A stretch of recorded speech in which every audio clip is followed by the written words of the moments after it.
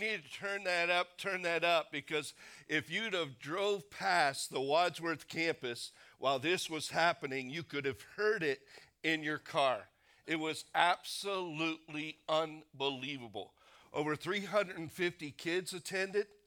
Over 150 volunteers helped make it happen all last week.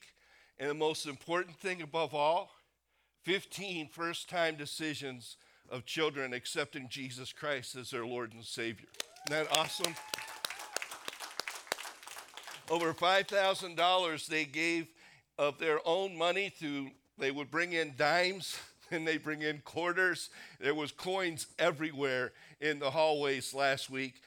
Over $5,000 going to Build Hope, which will happen in August at our Wadsworth campus, where we will construct, literally, all of us as volunteers will be invited to the parking lot to construct 2 homes that will go to families in Kentucky who have lost their homes because of the storms.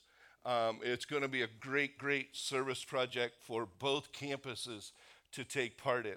But isn't that cool that they gave, I think, over $5,300 through the week to pay for those 2 houses? It's a thrill for me to be back today. I'm still a little raspy from this mystery called COVID. I can go in spurts, and then I So when I'm pressing it today, this is the first time I've tried to talk for 20, 25 minutes straight. So as you're sitting there, you can pray my voice lasts through all this, and that I don't collapse. If I collapse, Joe, pick me up. All right, do that. Fall backwards.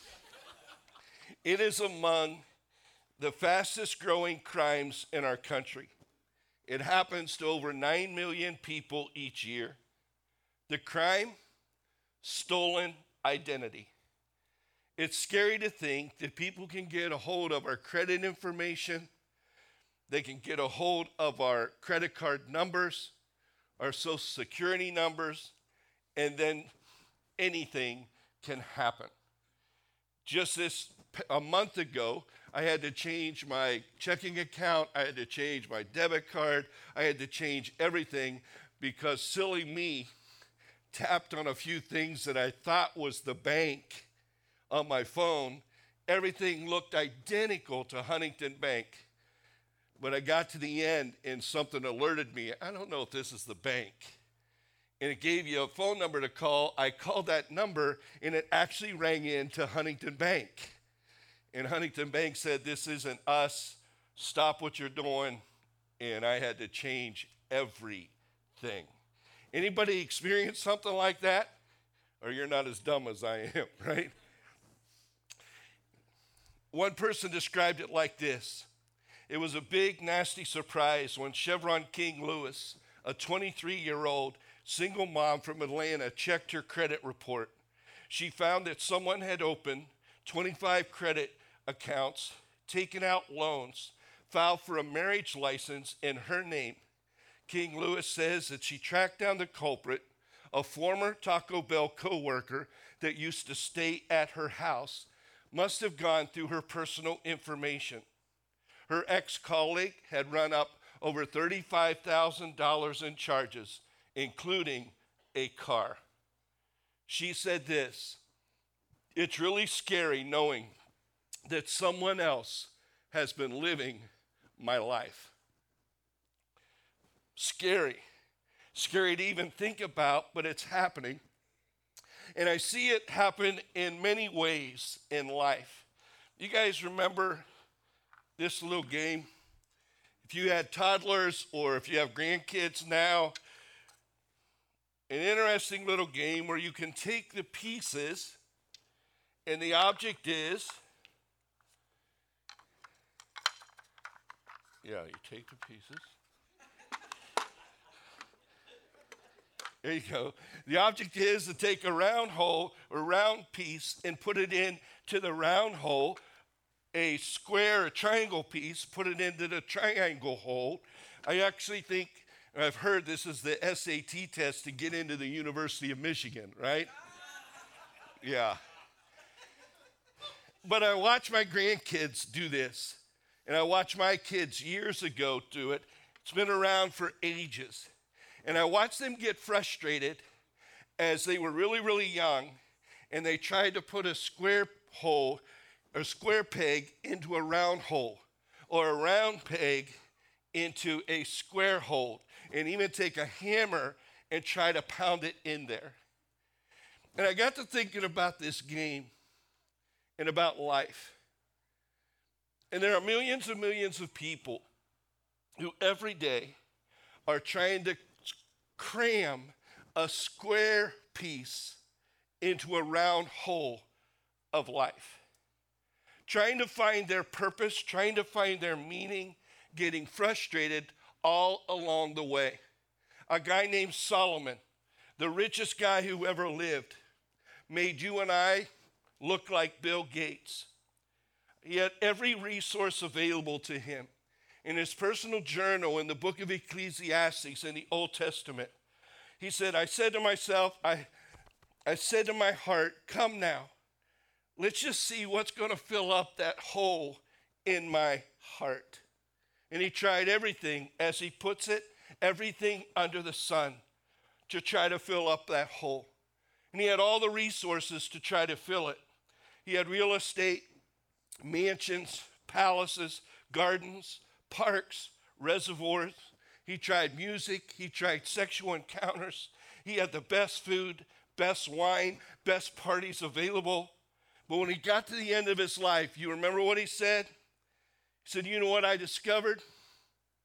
It's all meaningless. It's all meaningless. It's like a chasing after the wind. It's like trying to cram a square peg into a round hole. And ultimately, we discover that deep within our hearts is a God-shaped hole that can only be filled by one person. A bit later, he wrote in the book of Proverbs, chapter 19, verse 22, he says, here's my conclusion. What a man, what a woman desires, what they're really after is an unfailing love. What they're really after is an unfailing love. And we search after love, and we think love is ultimately going to fill that hole. There are love songs by the thousands, love novels bending bookshelves in libraries. Remember the old movie, Jerry Maguire? I'm dating myself. Tom Cruise was in it, and there are 3 lines that came out of that movie that are even still around today. Remember what they were? Probably the most popular one was, show me the money. Another one was, you had me at hello. And then one that is really hits it is when he looks at his wife and he says, you complete me. You complete me. My wife, Brenda, and I have been married in August, be 39 years. We dated for 7 years. Before that, she was my high school sweetheart. And we've been in love for 46 years. That's a long time. I'm kind of hurting this morning because she's like 5 days behind me dealing with COVID. And so she's not here. But she is the love of my life. She's my best friend. I'd rather do something with her than do something with any of you guys. Sorry. But you know what? Even after 46 years, she doesn't complete me.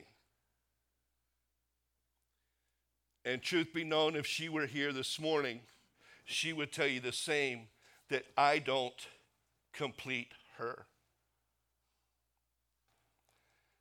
I love what the woman said. I thought I married Mr. Right.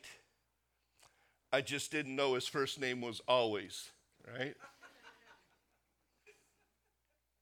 When we expect another person, even our spouse, to complete us, that relationship can ultimately end up in frustration and even in failure. Solomon said, what a man, what a woman desires is an unfailing love. And here's where we get messed up. So many of us continue to try to cram a square peg into a round hole, meaning we try to cram imperfect relationships in life into a God-shaped hole that can only be filled by one person. And what happens is it begins to distort our identity. And we start to live our lives by other people's opinions or other people's feelings or other people's actions. See it all the time. Why do high school students, no matter what year it is, no matter what decade it is, why do high school students continue to do things and become somebody that they're really not, just in order to fit in with a certain group of people or a certain girl or a certain guy? Why do you think millions and millions of women stay in an abusive relationship? Why do men and women compromise their values at work? Why do we end up codependent patterns in our life and relationships where we just want to feel like we're needed? It's because all of us are searching for significance. We're searching for meaning. And oftentimes we end up searching in the wrong places. We spend our lives trying to cram a square peg of a relationship with imperfect people into a round hole in our heart. And our identity gets stolen, and we end up letting other people live our lives. I want to illustrate this by giving you 3 pronouns this morning. And here they are on the screen: they, me, and he. Say that with me. If we're not careful, we can end up just ping-ponging back and forth between the first 2. Look at the first one, they. We say, what did they say to you? What did they say to me? What did they do to you? What did they do to me? And so many times we let they determine who we are. And this is huge. The problem is they, whether it's a parent, a teacher, a coach, a child, a friend, someone you're dating, when we let they say things about us and we accept those things, that can scar us for life. Even in good, healthy relationships, they cannot produce for us an unfailing love, because they will betray you, they will break promises, they will break vows, they will exclude you, they will reject you, they will disappoint you, they may even abuse you. And we get hurt by someone that we're expecting to complete us. Our identity gets stolen, and we get a distorted view even of ourselves. Many maybe can still hear the hurtful words that they spoke to you. Perhaps many, many years ago. You're an accident. No one will ever love you. You're too slow. You're a loser. You're a failure. You're never going to make it. Whatever those words are that they spoke to us continue to haunt us even to this day, if we let them. Then the next one, me. We also get a distorted vision and image of ourselves when we let ourselves speak into ourselves. Here's what happens. We receive what they say, and then if we're not careful, we can start to believe that what they say is true about me. I guess I am too slow. I guess I'm not that smart. I guess I am an accident. I guess they were right. And we play ping pong between they and me and they. We bounce back and forth, and that can become our thumbprint if we're not careful. And that can become our identity as to who we are. You probably know a guy by the name of Ted Giannalos. Even if you've never heard his name, you probably know him. Here he is. He is or was the San Diego Chicken mascot. How many of you have seen this guy? All right? You don't know him, but you really do know him. Ted, he had no family. At age 50, he had been the chicken most of his life. It became his whole identity. No one knew the real Ted. He had no family. This outfit altered his ego. He said, I became somebody I never thought I could be when I put on that costume. All of a sudden, I had freedom. I didn't have to be Ted. I could be the chicken. And that was his life. But ultimately, he paid a price for it. Dave Raymond, who for years wore the costume of the Philly Fanatic, said, Ted was the first and the funniest. I have nothing but respect for him. But if you're not careful, you can lose yourself in that suit. Ted himself said this, I have plenty of chicken stories. I'm afraid I don't have many Ted stories. A lot of us let other people live our lives.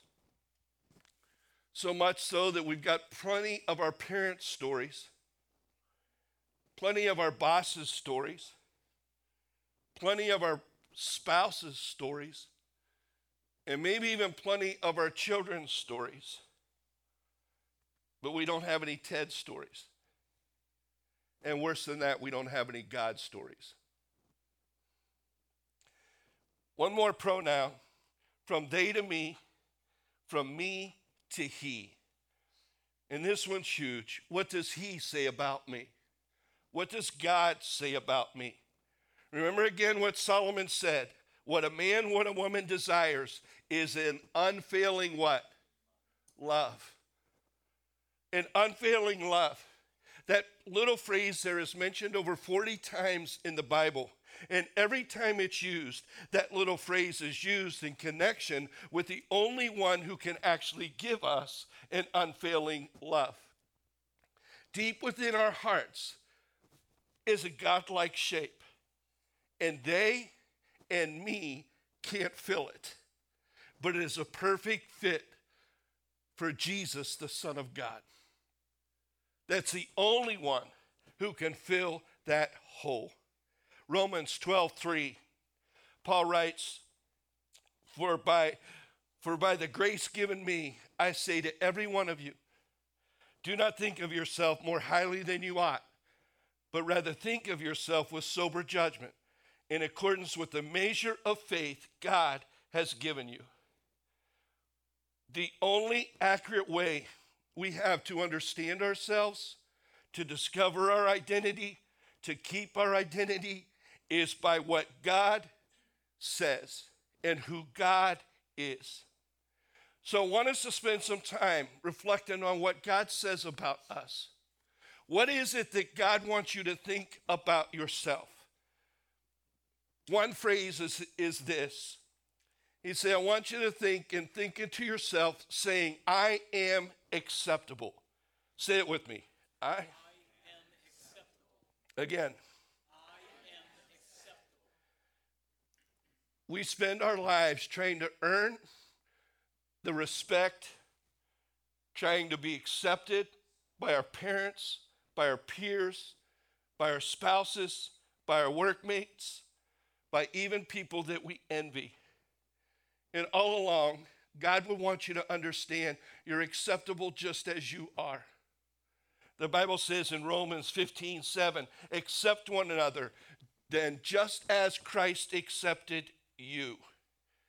It's not based on our performance. It's not based on anything that we do, anything that we say. The fact is, we don't even deserve to be accepted. But Romans 5:8 says this, while we were still sinners, Christ died for us, accepted us. Another one, I am valuable. I am valuable. Say that with me. I am valuable. How can you tell if something is valuable or not? What determines your value?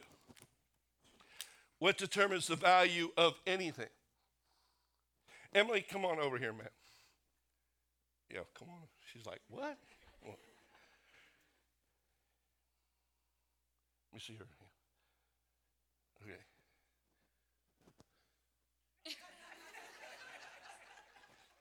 Woo.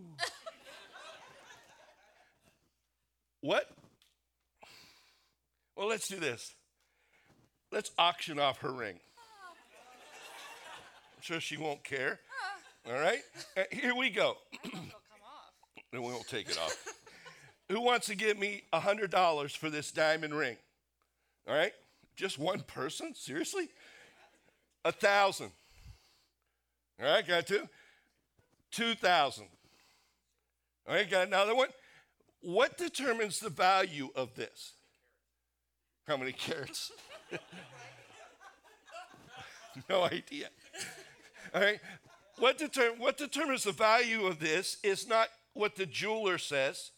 It's not what the current market says. You know what determines the value of this ring? What you and I are willing to pay for it.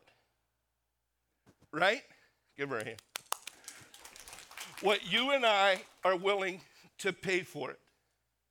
Now, take that thought.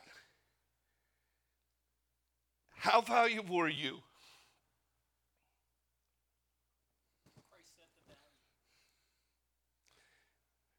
What God says about you is you are so valuable that I will allow my only begotten Son to die for you. That's your price tag. 1 Peter 1, 18 and 19 from the Message. It says, it cost God plenty to get you out of that dead-end, empty-headed life you grew up in. He paid with Christ's sacred blood. He died like an unblemished sacrificial lamb. And this was no afterthought.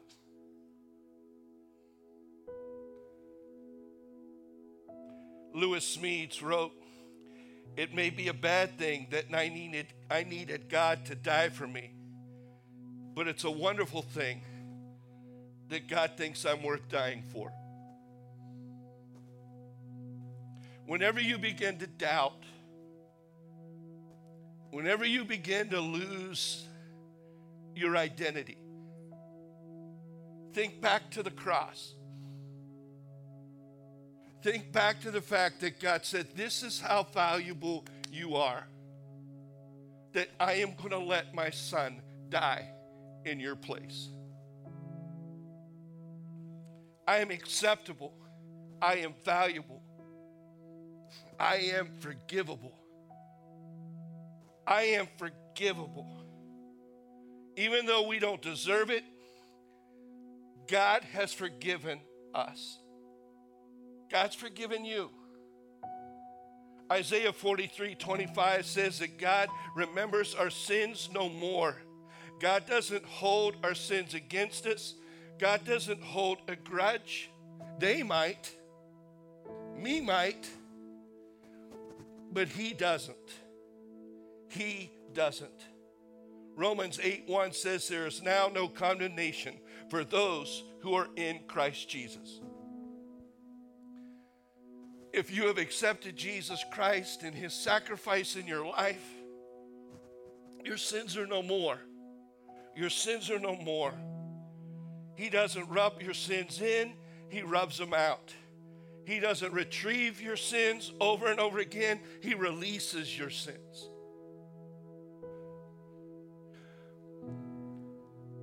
And so this morning, I want us just to pause as we do each and every week.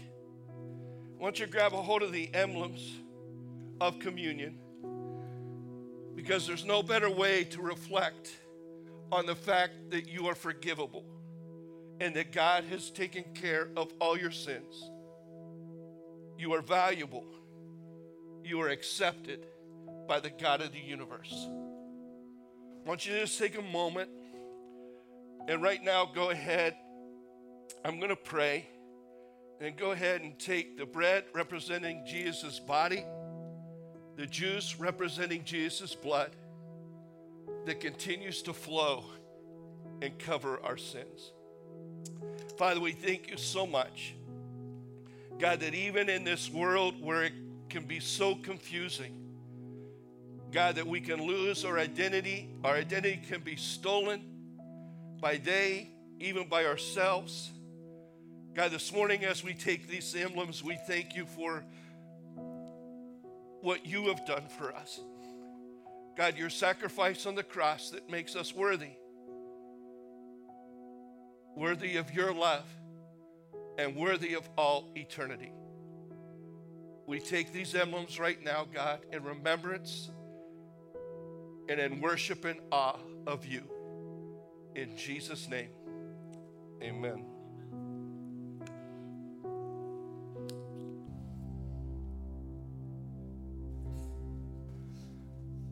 I am acceptable, I am valuable, I am forgivable, and then finally, very simply, I am lovable.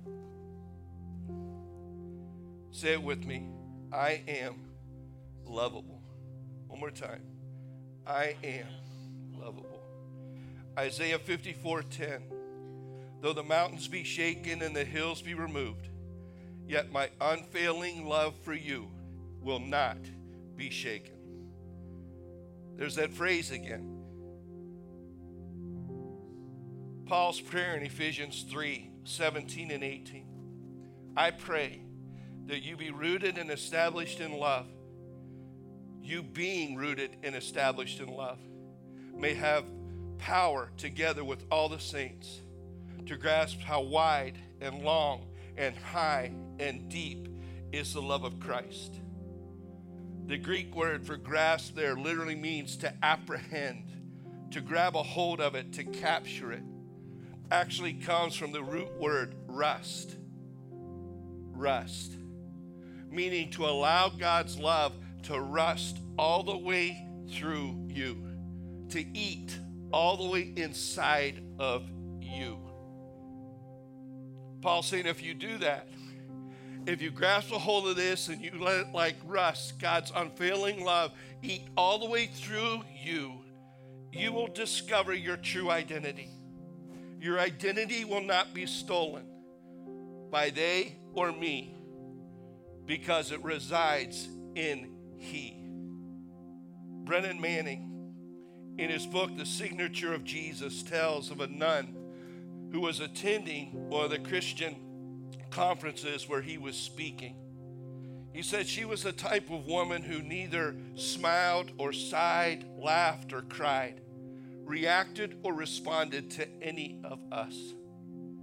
Then one afternoon, he said, on the fourth day of the conference, I asked a group of people where she was in the group, I asked them what kind of change had happened in their life the past few days.